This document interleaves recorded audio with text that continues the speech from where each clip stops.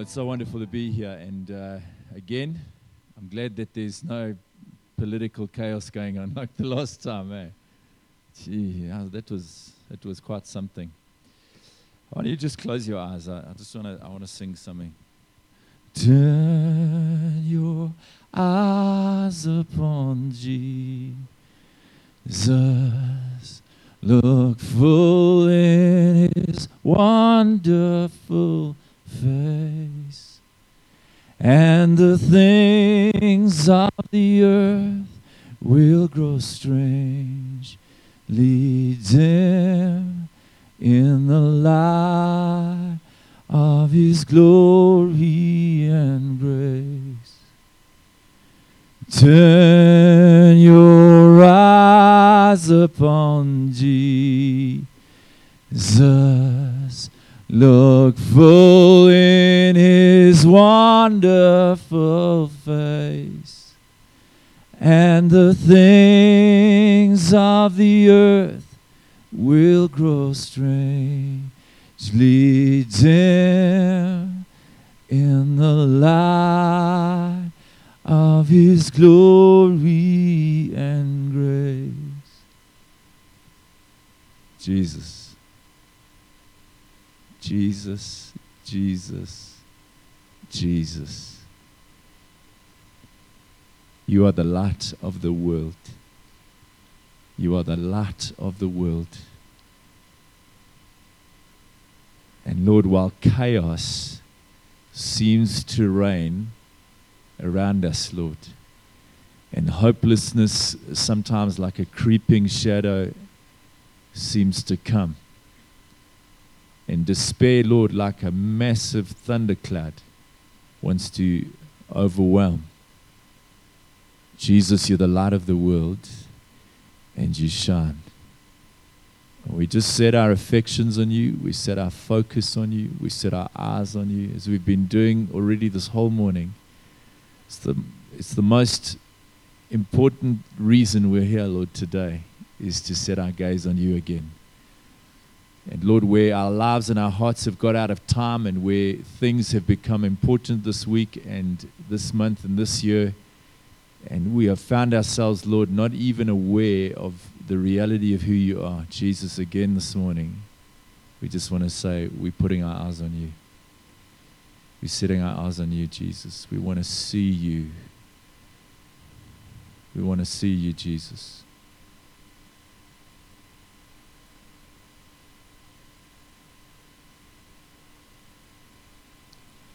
We just welcome you here, Holy Spirit. We thank you that you're always at work. There's never a moment where you're not busy, and I pray that you would enable us, Lord, just in these next few moments to continue to cooperate with you. And I want to welcome you, Holy Spirit, to do what only you can do.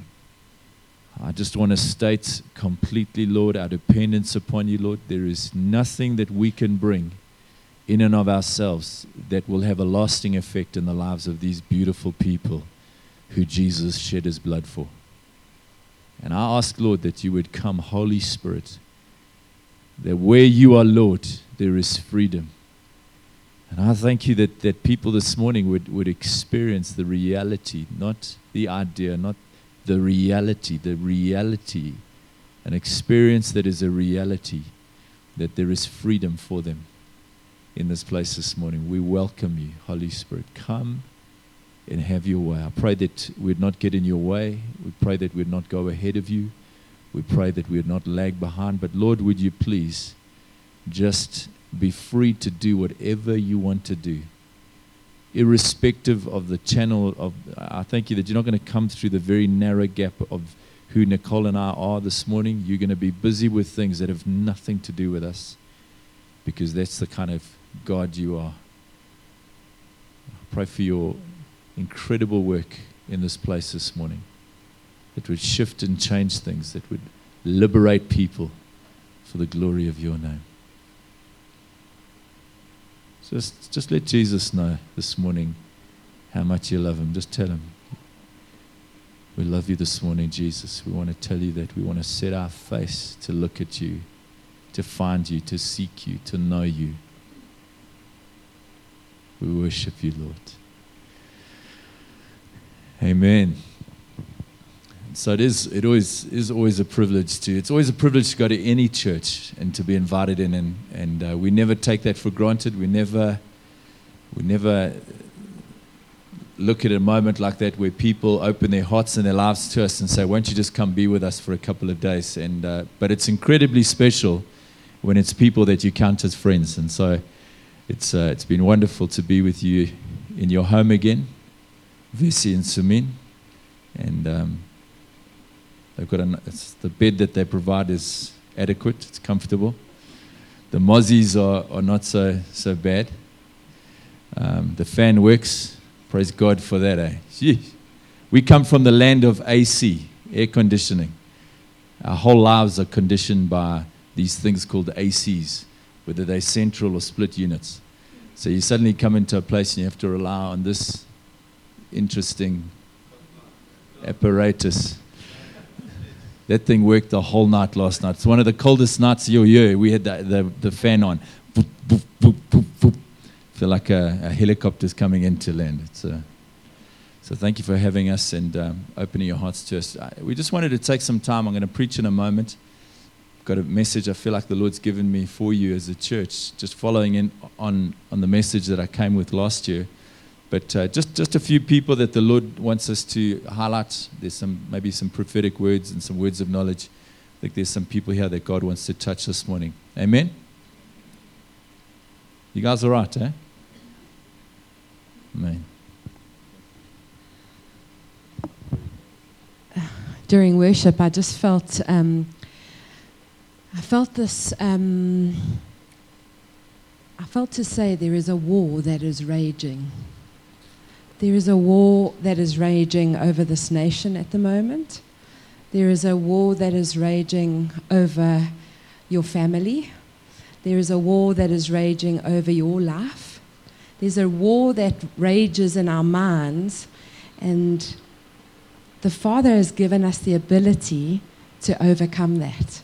And the thing is, we need to be reminded and encouraged that we're on the winning side, that we don't lose. No matter what happens, we don't lose. And I just felt the Father say, please tell them, remind them that there's a war that's raging, but that they need to put on the full armor of God and hide themselves in me. And he took me to two scriptures during the worship that I want to read. Psalm 56, just part of it. When I am afraid, I put my trust in you. In God, whose word I praise. In God I trust. I shall not be afraid. It's a simple progression that when I feel afraid, I recognize I'm feeling afraid, and therefore I put my trust in God. And when I put my trust in God, then I realize I'm not afraid anymore. And I think I just wanted to encourage you to put your trust in God. Put your trust in God through this season. And then he took me to Psalm 57, and it says, be merciful to me, O God, be merciful to me. For in you my soul takes refuge. In the shadow of your wings I take refuge. Till the storms of destruction pass, I cry out to the God Most High, to God who fulfills his purpose for me. And there's a promise for you, that God, his word and his promises still stand for you today. They can't change. They won't change. They still stand. His purposes will come to pass for you, for your family, for this church, for Bulawayo, for Zimbabwe. His promises still stand. And all we have to do while this war is raging, while all these different wars are raging, is to hide in the shadow of his wing, to hide in our Father. But we have to actively do it. We can't just walk away or pretend it's not happening or say, oh, well, here we go again. But to hide in the shadow of his wing, to let our soul take refuge in him. So I felt that there were a couple of people just spending time this morning, and I hope you see something of how God wants to speak. I'm pretty sure you don't, because you have this situation here because of the kind of leaders that lead you. That you know that God wants to use every single one of His sons and daughters to cooperate in His family business. Amen. So we are not slaves. We are not people that are working as slaves in a master's business. We are sons and daughters who have vested interest in our Father's business. Jesus said this. He said, "I've come to do my Father's will." He says, "I'm busy with my Father's business." It's like there was this thing in Jesus' life. He understood He was the Son of God. When He's getting baptized on that day, the heavens open over Him and He hears this voice. Actually, He didn't hear it. The people around Him heard this voice speaking to Jesus, saying this is my beloved Son in whom I'm well pleased. And it's a beautiful thing that Jesus knew. He knew He was the Son of God. And what He opened up for us is that we could be sons and daughters that begin to cooperate in our Father's business. And so here's the question is, what is the Father busy with? What is His business? His business is always people. His business is always, Jesus came to destroy the works of the evil one. And while the Lord is busy, the devil is busy too. There's stuff that he's busy with in people's lives. And so we can constantly, as we come into different situations, as we go about our everyday life, we can live in the place where we are blissfully unaware of the business that our Father is busy with, or we can start to cooperate as sons and daughters, that wherever we go, whether we're in our work situation, whether we're at school, whether we're just going about life in this city, in this town that we live in, whether we're traveling to the nations, the questions that we need to be asking is, Lord, what is it that you're busy with, and how do I cooperate with you? And so this morning I was just sitting quietly and I asked the Lord, I said, Father, what is it that you're busy with? What's going on in people's lives? And God speaks. You know, He's a speaking God. You know, He's not a God like one of those idols that you kind of sit in front of and you kind of have this one-way conversation. You're part of a religion where you have this one-way conversation. No, this is a God who is relational. From the book of Genesis all the way through to the book of Revelation, He's a speaking God, and He wants to communicate. And He communicates in different ways. He communicates through dreams. He communicates through visions. That means while you're awake, you have this picture, this movie or a still picture that is a description, that has a meaning, that needs to be interpreted, that God wants to speak about. And so you'll have a picture in your mind, and actually that picture then will cause you to ask questions of God. Or there'll be literally in your mind, there'll be a thought that will come to mind, like happened with me this morning, and God speaks in that way. And Jesus said this, He said, "My sheep hear my voice, and they follow." The greatest adventure you can ever be involved in is being a follower of Jesus Christ. Finding His footsteps and getting in those footsteps and following in them. And most of the time, we're a little bit like a herd of cats. You know how hard it is to herd cats? Have you ever tried that? It's impossible. We don't want to be like that. We want to be like sheep who hear the voice of our master, who hear the voice of our king, who hear the voice of our Father, who hear the voice of our friend, and we follow with Him. And I'm starting to realize that I don't just notice things for no good reason. And so as I'm going about my everyday life, when I see someone that is sick, or I see somebody that is distressed, or I hear a sound, God is making me aware of something, because there's something that God is either busy with or He wants to get busy with in that person's life. And so you can be driving around, you could be walking into a shopping center, you could be walking into a shop to buy something, you could be going on holiday somewhere, you could be in any place, you could be on your own at home, and God begins to speak to you about people that He is busy with. He has business that He's doing in people's lives. And so I felt God just speak to me about a couple of people this morning. I felt God say to me, and it's already been confirmed, as I walked in with Kali and I were chatting. So if he's the only one, then it was for him. But I felt God say to me that there are people that are struggling with migraines. It's either something that you don't usually struggle with, but something you often struggle with. How many of you struggle with migraines? That's that severe headache where you need to almost shut the curtains. You can't look at a bright light. And I felt specifically that it's coming from behind people's eyes. It's like the pain is so incredibly intense. It's just behind your eyes.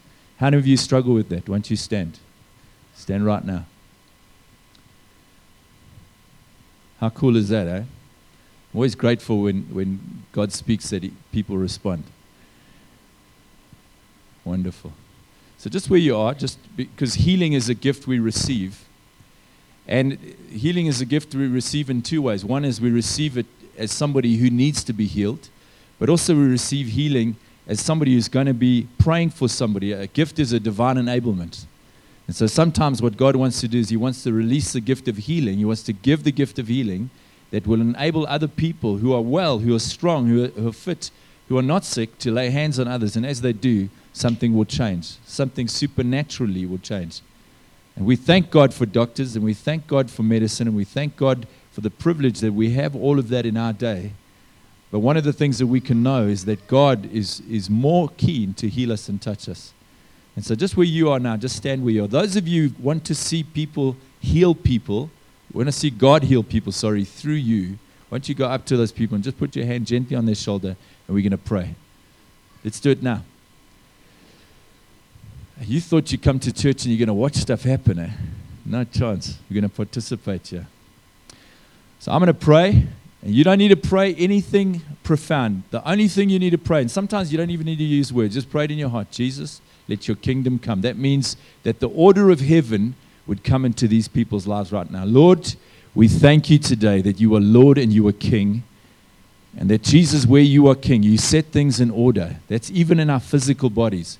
And so different people will have different reasons for why they are getting these migraines, Lord. Some of it will be stress-related. Some of it will got to do with hormones. Some will got to do with the diet that they're currently on. Some of it will got to be with something that's going on in their body, possibly something going on with their eyes. There's all kinds of things medically that could be going on in these people's bodies. You know all of it. You see all of it. But this thing immobilizes people. It stops people from living the kind of quality of life that you intended. And so in the name of Jesus right now, we thank you that this would stop. We thank you that these migraines would stop in the name of Jesus, and that healing would flow to them. I thank you, Lord, that as people are laying hands now on them, that the people being prayed for would receive the gift of healing. It's not something they deserve. It's not something they earn. It's not something they work for. Lord, it's a gift. You don't bring sickness on us. Sickness is not from you. God, you always act against sickness. Wherever you went, you acted against conditions that were out of line with perfection. And so we pray for perfect health right now in the name of Jesus. I thank you for an anointing on those who are laying their hands upon people right now, that they would begin to partner with you in believing you, God, to do something in people's lives right now, that these migraines would stop. Even those who feel the side effects or the looming of a migraine coming, we say no to it in Jesus' name, and we pray right now that there would be healing that would begin to flow in Jesus' name. Just receive what God's doing to you, for you, in you, through you. Just receive it. Just begin to say thank you. Maybe even feeling like that thing's right there, right now. Lord, I thank you that you would just lift it in Jesus' name. Just lift it in Jesus' name, right now. Right now, in Jesus' name. In Jesus' name. I felt that there were people here this morning that you regularly struggle. Just keep receiving. Don't stop praying.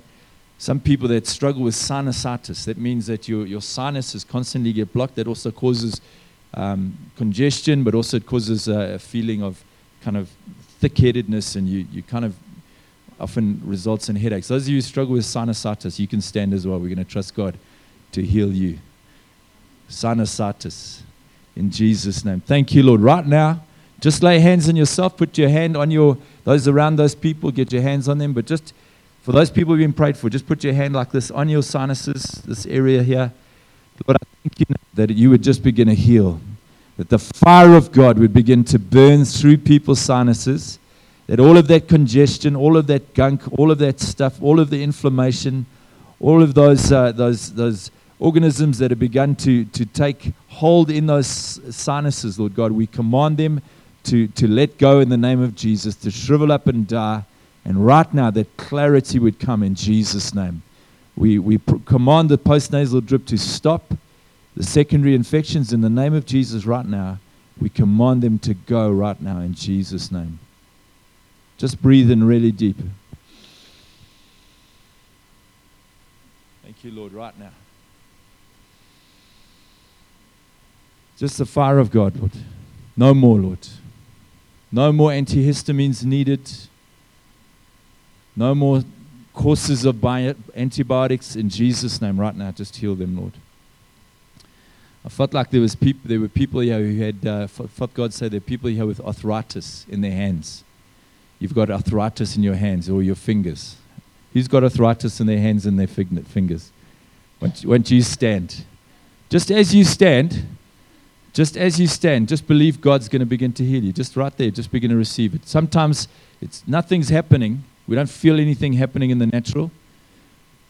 My Bruce, stand with your hands like this. That means you're ready to receive something. Close your eyes. Just close your eyes. Jesus, thank you for this wonderful man. I don't know why, but I think his hands are important to him, Lord. It's got to do with what he does. And I just thank you right now, Lord. I thank you that the fire of God would just come, Lord God. He's felt the pain, that incredible pulsing pain, that aching pain in his joints, Lord. I thank you that would go in the name of Jesus. In the name of Jesus. That arthritis, that immobilizing, disgusting disease that comes and begins to attack people's joints, in the name of Jesus, you be loosed right now. You be loosed right now. You be loosed right now. You be loosed right now. In Jesus' name. Thank you, Lord God. Thank you, Lord, for the oil of heaven, just to begin to oil those joints right now. Burn out every bit of arthritis. Lord Jesus, just a freedom, a mobility in those joints again, in the name of Jesus right now. In Jesus' name right now. Just keep receiving. You don't deserve it. You can't earn it. You don't work for it. It's a gift you receive. All of us are scoundrels. All of us don't deserve what God's giving. The goodness and the kindness of God. Healing is the children's bread. It's not something that we earn or deserve. It's something that God gives to us because He's good. Thank you, Lord, right now. You just heal, Lord Jesus. Just the oil of heaven just being poured on people's lives right now. In Jesus' name. And I felt, I'm not sure if there's one or if there's a couple of you. I felt like the Lord just speak to me about a knee injury. And I think it had to do with sport. I think it's an ACL injury, just a cruciate ligament, that anterior cruciate ligament. Somebody his knee got hurt, and that thing is now affecting your life now. Somebody has had an injury on their knee. Is it you? Wonderful. Those people that are there, that lady, just put your hand on that knee. Which knee is it by? I'm interested. The right. Okay. And this lady here, which knee is it? The left. I felt something on my left knee. You don't play rugby, you two, eh? Okay, so this wasn't a rugby injury. So just right now, one of the ladies, just get your hand on the knee there. You know what? One of the things that we'll feel sometimes, we actually feel heat going through our hands. It's the most amazing thing. It's not weird, it's beautiful. It's just a sign. God's showing us that He's doing something, because otherwise we wonder, is God actually doing something here? So right now, as those hands have been laid on those knees, in the name of Jesus, we thank you, Lord, that you could literally repair torn, damaged, ruptured, cruciate, anterior cruciate ligaments, Lord God. I thank you right now, in the knee, right now, in the name of Jesus, that healing will come, that strength will come, Lord Jesus, that where there's been an immobilizing of these ladies, a slowing down, Lord God, they're young ladies. I thank you right now, in the name of Jesus, that there would be healing that would come to them now. Thank you, Lord.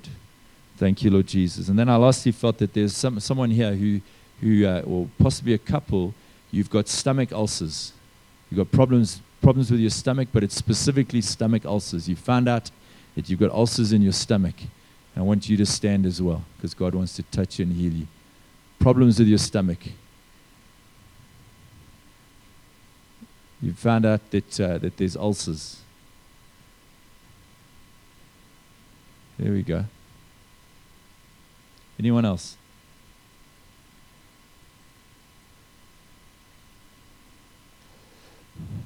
My friend, why don't you just raise your hands like this? Both your hands. Just raise your hands high. Just close your eyes if you don't mind. Jesus, I felt the Lord say that the reason people have ulcers, and I don't think you're the only one, incredible stomach pains, cramps, has been because of anxiety. And Lord Jesus, I thank you that the peace of God would flood this man's life. that, Lord Jesus, he would know what it is to live, Lord, in the midst of incredibly challenging things, and that his heart wouldn't be full of a storm, but there would be peace. And I see Jesus standing in front of you, and I hear him saying to you, peace, be still. And Lord, I pray that the storms in his life would quieten down. And Lord Jesus, that you would supernaturally right now, in Jesus' name, that those ulcers would literally just close up. The lining of his stomach, where there's been this acidic thing that has been working and working and working. Lord God, we tell the cause of that to stop in Jesus' name. And we pray right now that where there has been damage to that stomach wall, Lord, I see these ulcers I see them drying up, and I see the stomach lining just coming into right order in the name of Jesus right now. Right now, Lord God, right now. The pain will stop. The excruciating pain will stop. The bleeding will stop in Jesus' name, and that there'll be complete healing to his stomach lining now in Jesus' name. Amen. So it'd be really good if in the next couple of days you have a testimony of God having done this. So healing works like this. I always want to trust God that it's instantaneous, and God does that often. But sometimes what God will do is nothing will change initially, but he'll begin to do something, and then suddenly this thing will manifest. And one day you'll realize, hey, I actually don't have any pain left in my hands. It's gone. And one day you'll realize I don't have stomach cramps anymore, and you'll go get it checked out, and actually the doctors are saying, I have no explanation for this, but you don't have ulcers anymore. Come and tell those stories. Because what happens when you tell the stories of what God has done, one, we give God honor, and we honor God, and we say thank you. It's an amazing story in the Bible where I think it's the 10 lepers are healed. Is it 10? And only the one comes back and says thank you. And I felt God say to me a while ago, Kevin, gratitude unlocks grace. Gratitude unlocks grace. Grumpiness doesn't unlock grace. And being ungrateful. And we need to be people that when God does something, we need to say thank you. And even while he's still doing it, we begin to thank him in advance. Father, you are good, and you are going to finish. You didn't identify me that morning for no good reason. You identified me because you wanted me to know that you see me, you hear my cry, you're involved in my life, and you want to touch my life. And my bud, I don't know what it is about you. Every time I come here, a tall man with a beard, every time I've come here, you stick out to me. And your wife is maybe sit somewhere else because it's your fault, but you're like a lightning rod. It's a boom. But I want to tell you something, bud. God sees you. I know I prophesied over you last time. Don't remember what I said, but I'm telling you, God sees you. And he knows you, and he cares about you, and he's after you. There's nowhere you can hide from him. There's nowhere you can hide from his love. He sees you. And I tell you, I watch you. When you see this stuff happening, there's a wrestle in you. Is God real? Is God real? I'm telling you, my friend, he's real. And he's going to show himself to you in the most incredible, extravagant ways. And I want to say to his wife, I can't remember your name. No, not married. What's happening? Was it your brother last time? Okay, well then God digs you, bro. Jeez, they look exactly the same. There's something on your family then, eh? There's something awesome. No, not just the beard. There's something about you. There's something about you as a family. It's like God absolutely, he loves you guys, eh? So the lady sitting next to you, I just want to say to you, I saw today, I saw the Lord Jesus just coming like this, and I've seen him do it already. I don't know what happened from the time I was standing. I turned around, I saw you. I saw something was on you, and I feel like the Lord is going to lift something off of you. I don't know what's happened. I don't know what's happened with you, and I don't know what's going on, but it's like there's been stuff that's been put on you that's not from God. And God, Jesus, is going to lift things off you. I don't know, there's a heaviness, there's been a despair, there's been a unsaid. God, Jesus, is going to lift things off you. And he says this to you, he says, come to me, you who are weary and heavy laden. Take my yoke upon you. God's going to take yokes off of you, and he's going to put a yoke on you. There's going to be something of like a burden that will come on you that is from God. It'll be for people, it'll be for situations, but there are yokes and burdens that we sometimes carry that are not from God. Jesus didn't put them on us. And Jesus is lifting some things off of you, and Jesus is putting things on you. The Bible says that he'll bestow upon us. He'll bestow upon us beauty for ashes. And I feel like God wants to take beauty, and he wants to put, not physical beauty, but he wants to put a beauty on you that comes from his hand. It's something of being connected with him, that when people see you, there'll be something that will shine out of your life. Amen? Hey, God loves people. He loves people. He loves people. Amen. Well, I better get on with the job I was given to do, which is to preach a 3-point sermon. So what is your name again? Sorry? Marshall. So it's an amazing thing. You were here on Friday night with the young people, and I, when I looked at you, I just heard the word wise man. Just heard this wise man. So I don't know. Chatted to Nicole. She said something. She'd shared something with you, but I felt like there's a wisdom that God is going to give you that is beyond your years. There's a young man by the name of Elihu in the book of Job that you need to go read up on. It's right towards the end of Job. You might have read about him before. He's the youngest of Job's friends, and all of Job's friends have been giving Job the kind of counsel that isn't from God. It makes sense in the natural, but it's not the counsel that he really needs. And I felt like God is going to use you like an Elihu, and he says this. He says, I knew that age should speak, and that because I'm young, I should wait my time, and that I didn't really have anything to say. But then he said, I've come to realize that wisdom comes from the breath of the Almighty. It comes from the breath of the Almighty. And so when God speaks and God whispers and when God breathes over a man's life, actually there's incredible wisdom in the content of the words that he begins to speak. And then he speaks almost in the first person. He speaks on behalf of God, almost in the first person, and begins to interview Job, and he begins to speak. And I feel like God has, you've had to go through a journey, because in your life you've been an incredibly gifted, in many ways you've been an incredibly privileged young man. And you've experienced things. And one of the struggles that you've always had to wrestle with is the thing of humility. And you've looked at people who claim to be humble, and you've realized it's got nothing to do with humility. They're actually shrinking back from what it is that God has called them to be. But humility is actually to come into agreement with God. And I believe that God is going to position you, and he's going to posture you. He's going to put you in places where you're going to be next to the ears of people, and the wisdom of God will flow through your life. And nowadays when you say to somebody, he's a wise man, he thinks he's a wise man, that's a bit of it's an insult. It's like, that guy's arrogant. That guy thinks he's clever. Who does he think he is? He thinks he's such a wise man.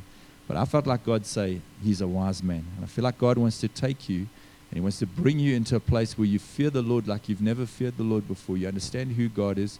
You understand who you are in relation to God, both the awesomeness of who he is and your insufficiencies and your inadequacies.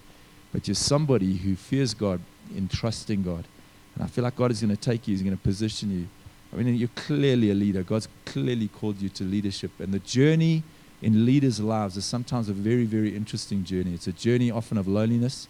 It's a journey of being misunderstood. It's a journey of people being jealous. It's a journey of leaders making incredible mistakes and being humbled by God, and God taking us through all kinds of things.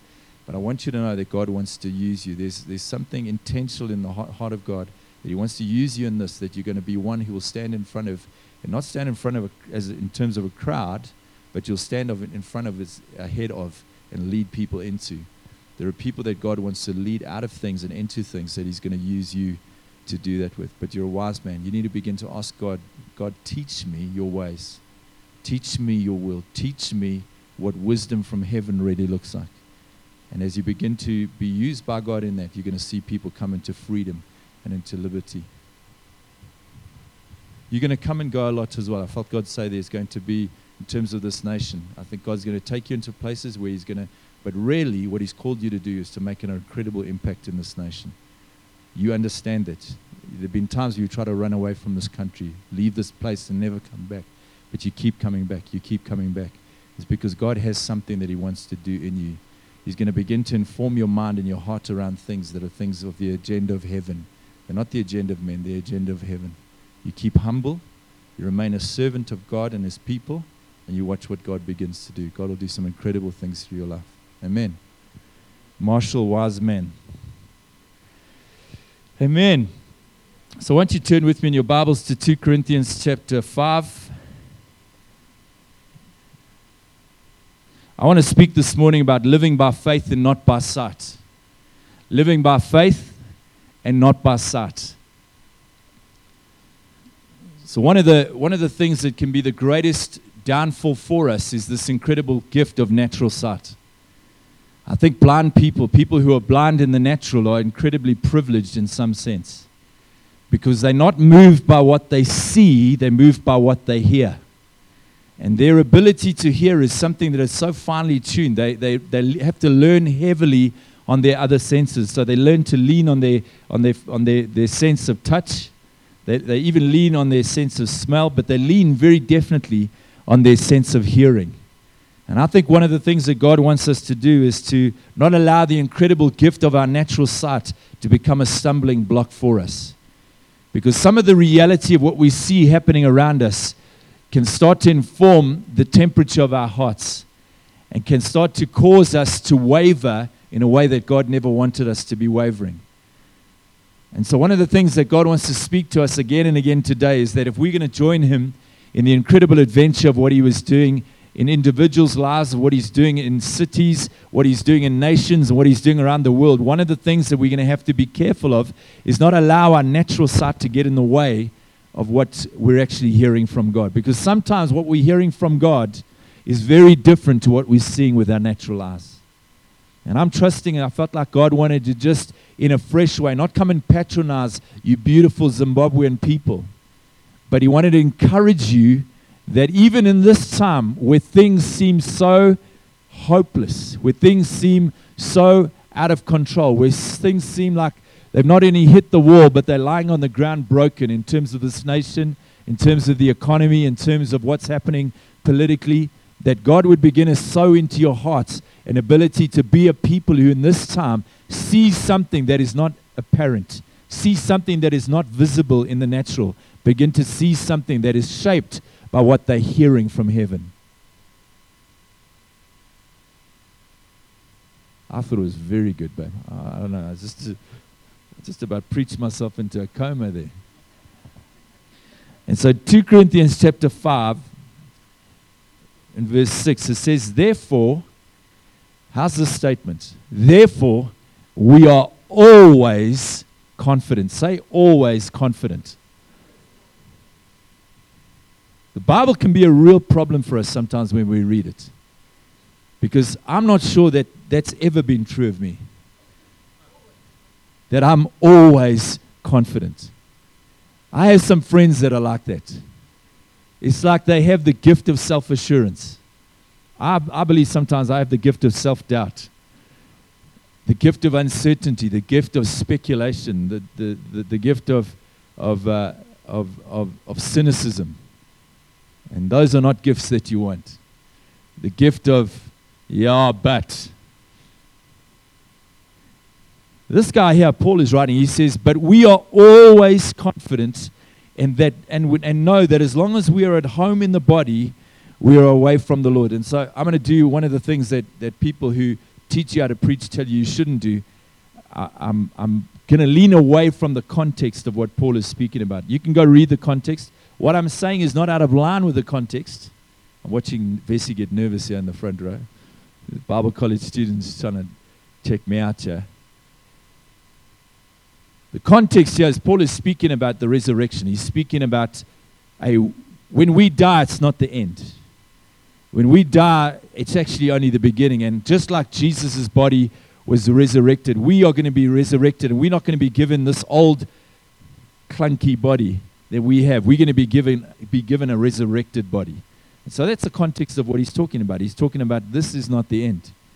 And he says this incredible thing. And oftentimes when Paul is writing, he is speaking about a very specific context, and it's related to that context, but he makes a universal point. He makes a point that is far bigger than that context. And this is what's going on in the scripture here. And he says, firstly, we are always confident and know that as long as we're at home in the body, we're away from the Lord. And then he says this, he says, for we live by faith and not by sight. We live by faith and not by sight. That speaks to me about the fact that I don't come to church, and when I come to church, in that hour or two that I'm here, that's when I'm operating in this thing of, okay, I'm operating in faith now. No, my whole life is defined by this thing. I'm not moved by what I see. I'm moved by faith. I don't live by what I see. I don't respond to what I'm seeing. I don't get happy based on what I'm seeing. I don't get sad based on what I'm seeing. I don't get anxious based on what I'm seeing. I live my life by faith. And so this whole journey of faith is an incredible journey. I recently preached a message that faith equals trust. Faith is not a complicated thing. Faith is not a formula. I think the charismatics have grabbed hold of this idea of faith and they've made it a whole lot of other things. And actually it's so complicated because there's all kinds of things that you've got to do. You've got to rub the genie, the lamp, the genie's lamp on the side so many times. And if you don't say in Jesus' name, and if you don't say bless God, and if you don't say I'm blessed coming in and going out, and there's this whole language that the faith world has taught us that I'm not trying to mock anyone. I'm just saying it's very complicated. I'm a little bit dim. I struggle to keep up with those clever people. And so for me, faith really has to be, who are you trusting? And trust means is leaning confidently upon. And so who are you leaning confidently upon? Jeremiah chapter 17 is a beautiful, beautiful scripture.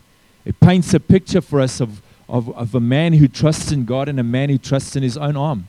The man who trusts in God becomes like a tree that is planted next to a stream.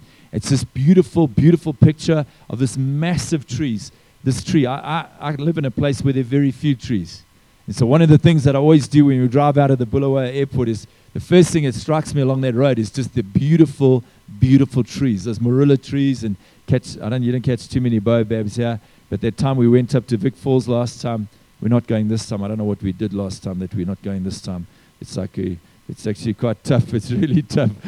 But as we were driving up there, these beautiful, beautiful trees. You don't get those trees in the place that I live. Very, very few trees. Maybe shrubs.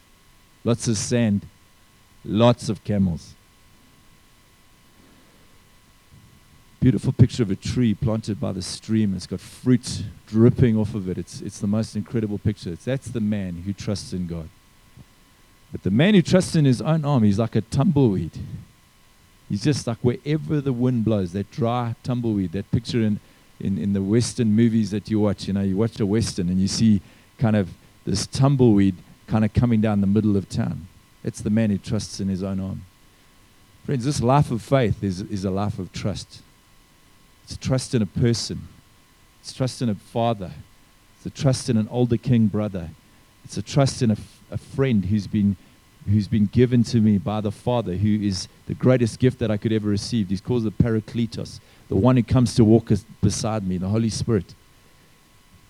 And he doesn't shout, he whispers. And so often in my life, what I can do is I can become so busy with my life that I stop hearing his voice, and he becomes somebody that gets neglected. My relationship with him and my relationship with Jesus and my relationship with the Father can become something that only happens in certain moments of a week.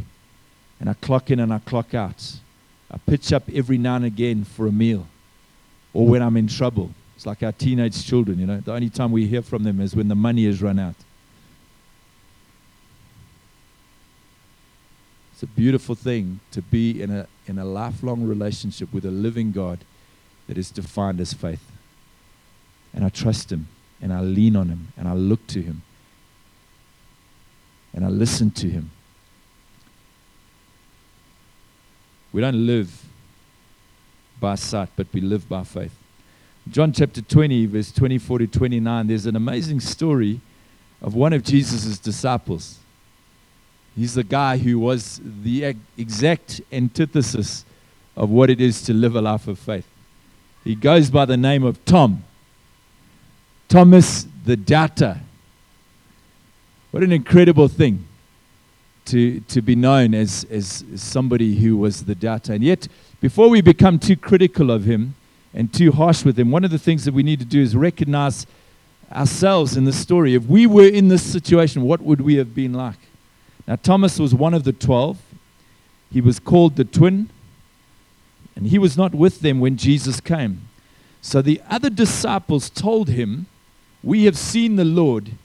But he said to them, "Unless I see in his hands the mark of the nails, and place my finger in the mark of those nails, and place my hand in his side, I will never believe." 8 days later, his disciples were inside again, and Thomas was with them, although the doors were locked. This is Jesus. I just love how extravagant he is. The door is locked. He waits for them to lock the door. Close the door and lock it. The door was locked. Jesus came and stood among them. And I just love how funny this is, because I love how John puts this in there. And he says, "Peace be with you." I mean, if I was inside of a room with a locked door and Jesus is suddenly there, he's come, I don't know how that happened, whether they see him coming through the wall. Suddenly he's there among them. Like, he needs to say, "Peace. Peace be with you." Just calm down. The guys are like, "Yeah." Then he said to Thomas, it's beautiful, eh? Before he speaks to you, he says, "Peace be still." Then the first person he speaks to Thomas. He looks him in the eye. He wasn't even part of that conversation. He looks to him straight away. He says this, "Put your finger here and see my hands. Put out your hand and place it in my side." And I don't think Jesus is cross with him or angry. I think he's incredibly compassionate and he's kind. He says this, "Don't disbelieve, but believe." Thomas answered him, and some versions of the Bible would say, and some of the accounts of this in the other Gospels said, he fell at his feet. "My Lord and my God." Jesus said to him, "Have you believed because you have seen? Blessed," and this is what Jesus was seeing when he said this. He was seeing you and me. "Blessed are those who believe without seeing." Friends, there's something about a company of people who believe only because they've heard. And right now, we're not physically seeing Jesus. We're not physically handling him and touching him like these disciples did. But we're a people who are just hearing him. We're hearing the stories about him. We're hearing him when he speaks to us out of his word, when he speaks to us through a dream, when he speaks to us through a vision. Jesus says to you and to me, "Blessed are you who believe without seeing." But there's going to come a day where we're going to see him. And those who are loved ones who've gone to be with him, they live in this place that we envy to be in one day, where they see Jesus face to face. They're no longer just hearing his voice. The world we grow up in teaches us that seeing is believing. And we quickly learn to think and speak like Thomas, that unless I see, I will never believe. And we live on the outside of the incredible inheritance of God. We live in a world that demands that we give evidence before we put our trust in it, that we are given evidence before we put our trust in something. We've actually grown up learning to instinctively be untrusting or to mistrust. Evidence that is based on experimentation, observation, and recorded results. We live in a world full of things that are competing for our attention and ultimately our affections, and they're screaming at us, "Look at me. Look at me." What we see and what we give our attention to are very, very important. Matthew chapter 9, Jesus saw the crowds and he had compassion. In Matthew chapter 14, Peter saw the wind and the waves. He's walking on water and he begins to sink. Jesus sees, he has compassion. Peter sees, looks at the wrong thing, sets his attention on the wrong thing, and he starts to sink. I want to ask you today, what are you looking at? What are you seeing? Because if you're seeing things in the natural, what you're seeing in the natural will inform what goes into your heart, and what goes into your heart will come out of your mouth, because out of the abundance of the heart, the mouth begins to speak. And here's the test. You don't start with trying to see right. You just do the diagnosis. What is coming out of my mouth? Oh, is something going on in my heart? Oh, what's going on in my heart is because of what I'm looking at. I'm looking at a reality that is very real, that is very true, that is very powerful, but I'm discounting a bigger reality that needs to be informed by what I'm hearing from heaven. What is it that God is saying? 2 Corinthians chapter 4, verse 16 to 18. Just write this down. It says, therefore, we do not lose heart. I want to say to you, Zimbabweans, do not lose heart. Do not lose heart. I don't know how you don't lose heart in the natural. I don't know how you don't lose heart. I look at what was happening last year when we were here, such incredible hope springing from the hearts of millions of people. A year later, nothing's changed. In many ways, in the natural, things have got far worse, with no promise of anything going to change. And a history of things constantly just getting worse and worse and worse and worse. And I want to say specifically to the young people, don't allow your hope to be stolen from you. Your hope has to be anchored in something. It's not anchored in what the politicians are saying. It's not anchored in the circumstances. It's not anchored in the value of your finances. It's not anchored in how much fuel there is. It's not anchored in the quality of education. It's anchored in another reality that God wants to lift your eyes to and begin to see. Therefore, we do not lose heart. Though outwardly we are wasting away, yet inwardly we are being renewed day by day. For our light and momentary troubles, and Paul is qualified to speak about this. I'm not. He'd been shipwrecked. He'd been left for dead. He'd been beaten. He'd been persecuted. He'd been hated. He'd been lied about. He'd been reviled. He talks about all of those things as light and momentary troubles. They are achieving for us an eternal glory that far outweighs them all. So we fix, friends, we fix our eyes. We fix our eyes. We fix our eyes not on what is seen, but what is unseen. Since what is seen is temporary, but what is unseen is eternal. The Bible describes in a number of places what it means to live a life of faith. The Bible describes in a number of places what it means to live a life of faith. Not moved by what we see, but we're moved by what we're hearing. Like blind people, we've attuned our hearing.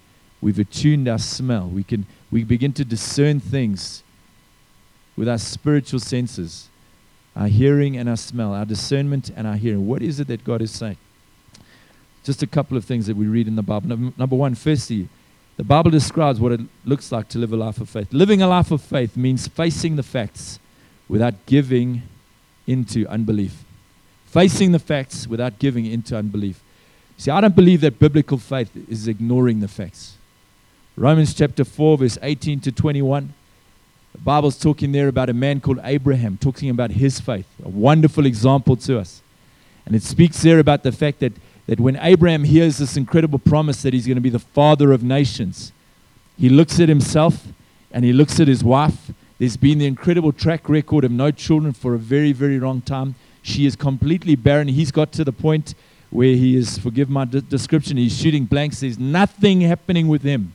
Nothing happening with him. She looks like a piece of leather. I mean, she's really, really, really, really old.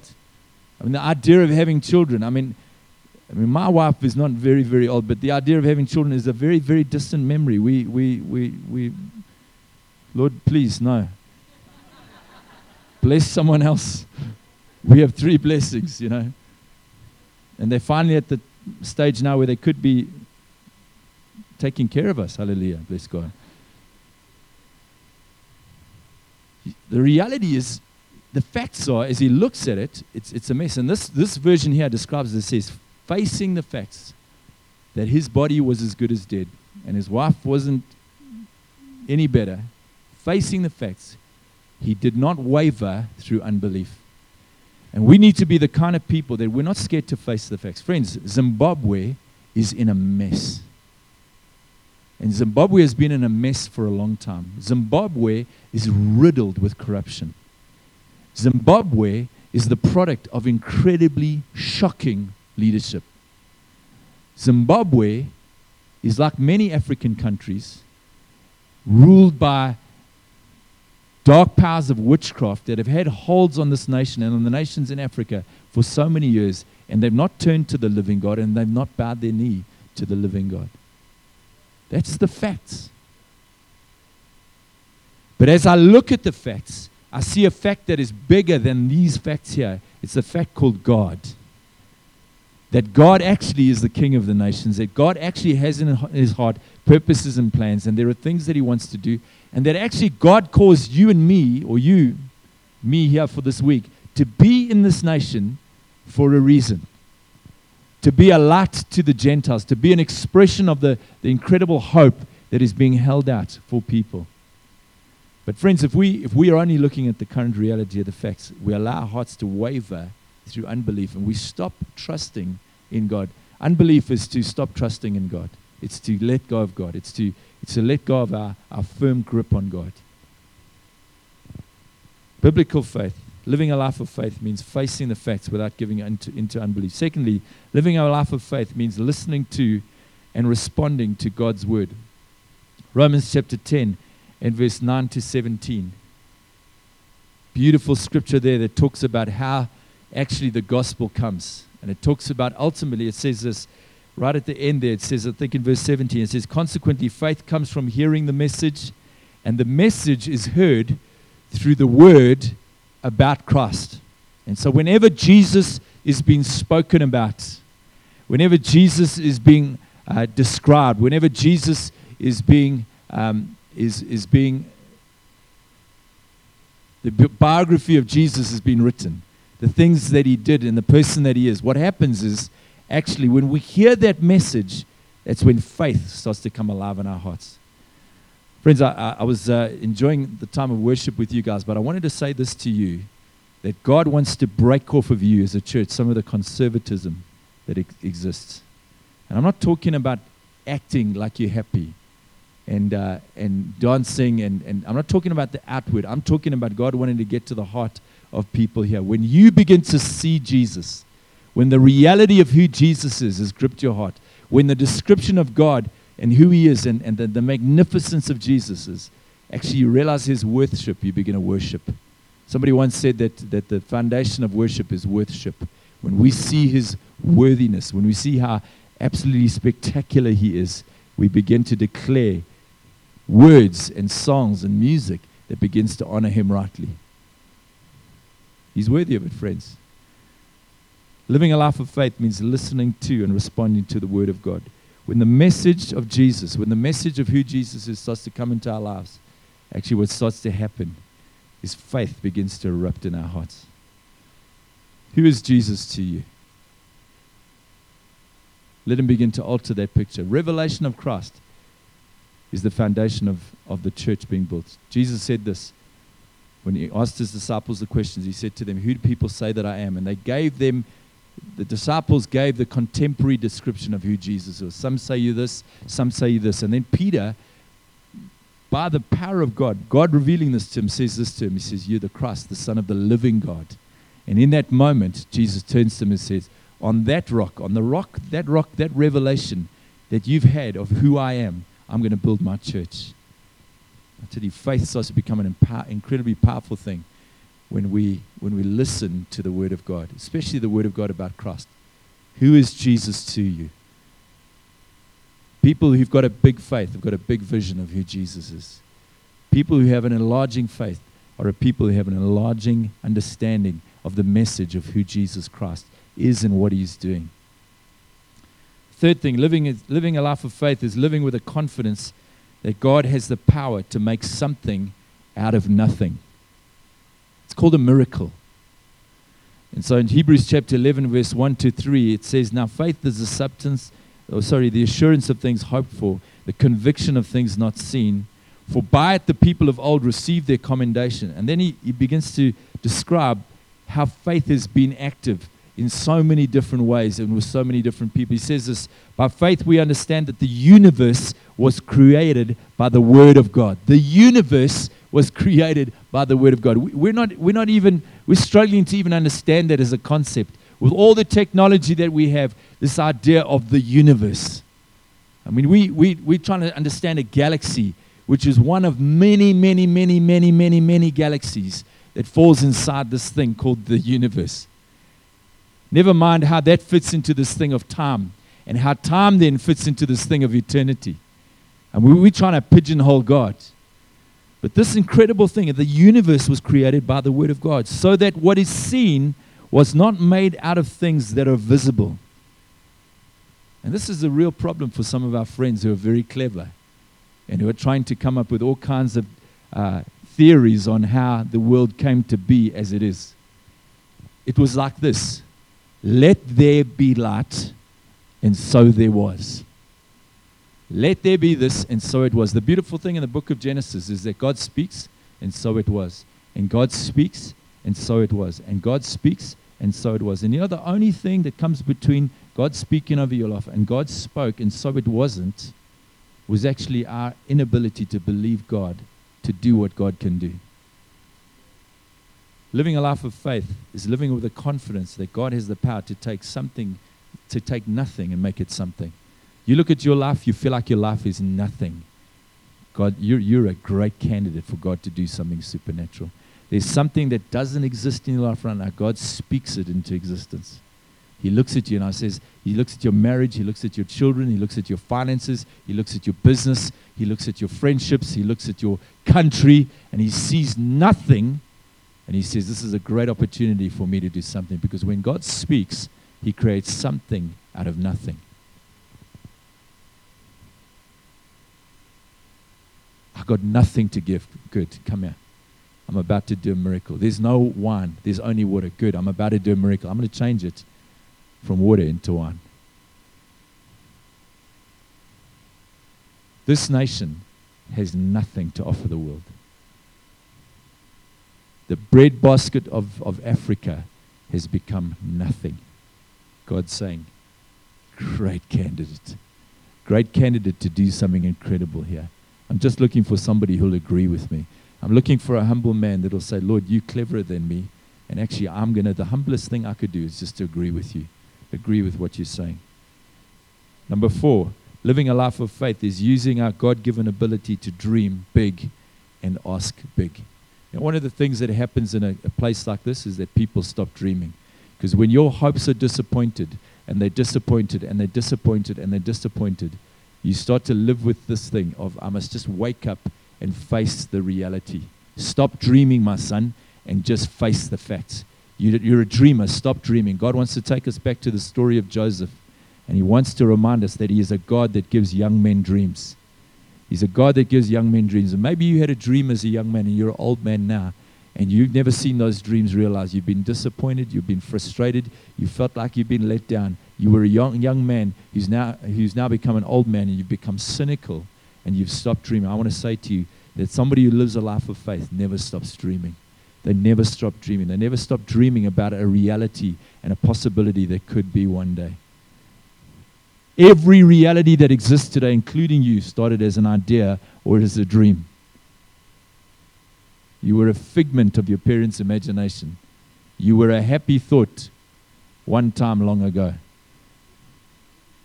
You were a dream. You were a non-reality. And somebody put their faith into action, and now you became the reality. Every reality begins as a dream. I want to say to you today, don't stop dreaming. Ephesians chapter 3, verse 20 to 21.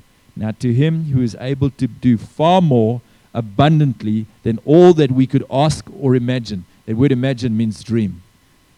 Whether you're dreaming at night or whether you're sitting in a place and you're visualizing something that could one day be a reality. It's not a reality now, but you begin to dream.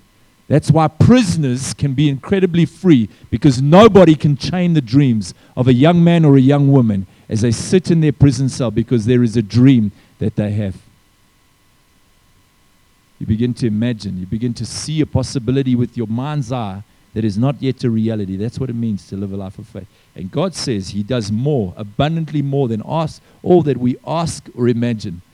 I want to ask you today, God is often limited because we're not asking or imagining. If God does abundantly more than all we ask or imagine, my question to you is, what are you asking or imagining? What are you imagining for this church? What are you imagining for this city? What are you imagining for this nation? What are you imagining for this continent? What are you imagining for your marriage? What are you imagining for your children? What are you imagining for your business? So that's a waste of time, Kev. I should be out there making it happen. No, take a couple of hours in the week somewhere and begin to imagine things that don't yet exist. And begin to dream. And then say to God, God, you said that beyond all that I can ask or imagine, your power working in me can bring that stuff to pass. And I've just got to be patient, and I've got to just keep believing you, and I've got to just keep listening to you, and this stuff will become a reality. The last one, and I'll end with this. Living a life of faith means living with an eternal perspective in mind. Living with an eternal perspective in mind, and not limited by what we see in the temporal. I read the scripture to you earlier, so we do not lose heart. Though our outer self is wasting away, 2 Corinthians 4:16. For this light and momentary affliction is preparing for us an eternal weight of glory beyond all comparison. As we look not to the things that are seen, but to the things that are unseen. For the things that are seen are transient, but the things that are unseen, are eternal. The things that are unseen are eternal. How much are you captivated, impressed by, overwhelmed by, daunted by, terrified by, that are temporal things? That are temporal. When you step out of this life, whether you've had 40 or 50 or 60 or 100 years of living in this life, and you step into eternity, somebody once said, it'll be like a blink. Your life will feel like a blink. That's what it would have meant. That's how long it would have been, just a blink. And the stuff that we get so consumed by here, the things that we get so impressed by, the things that we get so distracted by, the things that we get so depressed by, the things that we get so overwhelmed by, all of that stuff, we have to recognize that everything that we're busy with here is a preparation for eternity. Everything that we're investing in right now is for eternity. I was brushing my teeth yesterday morning, and I felt God say to me, Kev, you need to invest some of your finances more wisely. You're currently investing your finances in temporal realities. And I want you to start invest your finances in eternal realities. I want you to take some of your money and I want to put it in a place that will be accruing to you an eternal reward, an eternal return.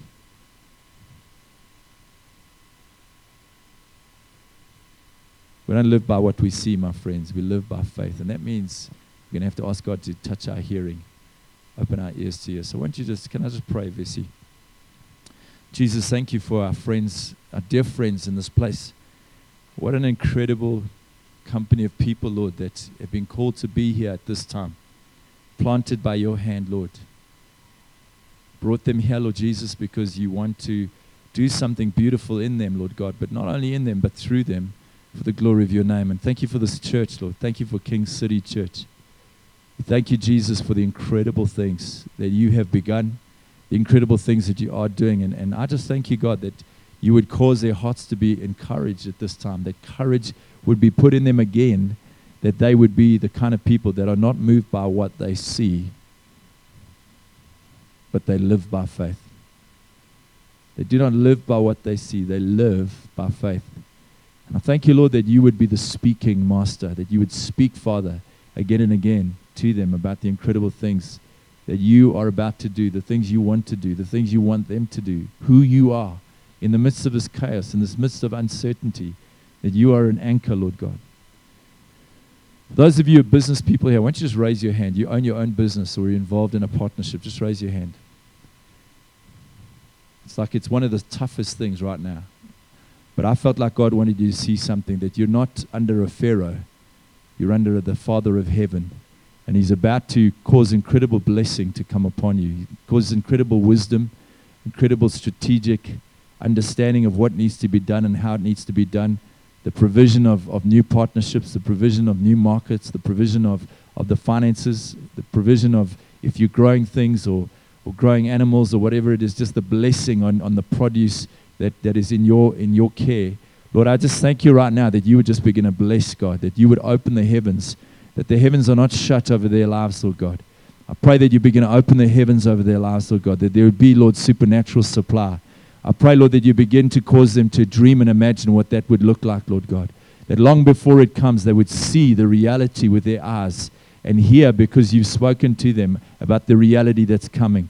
God, we break off of them limitations. We break off of them, Lord God, the plans of the enemy. Lord, I pray where there's been a lack of wisdom, where there are things that you want them to shift and change. They've not been listening to you as the senior partner in their business. You've been speaking for a while, and they've not been listening. I pray that you give them the grace to not only hear, but understand exactly what you require so that there would be blessing. Crazy, crazy blessing. Not only to take care of them and their families, but to take care of many, many others, Lord God. That they would become partners with you in the investment into your kingdom, that would see, God, you being glorified and people being done good. In Jesus' name, amen.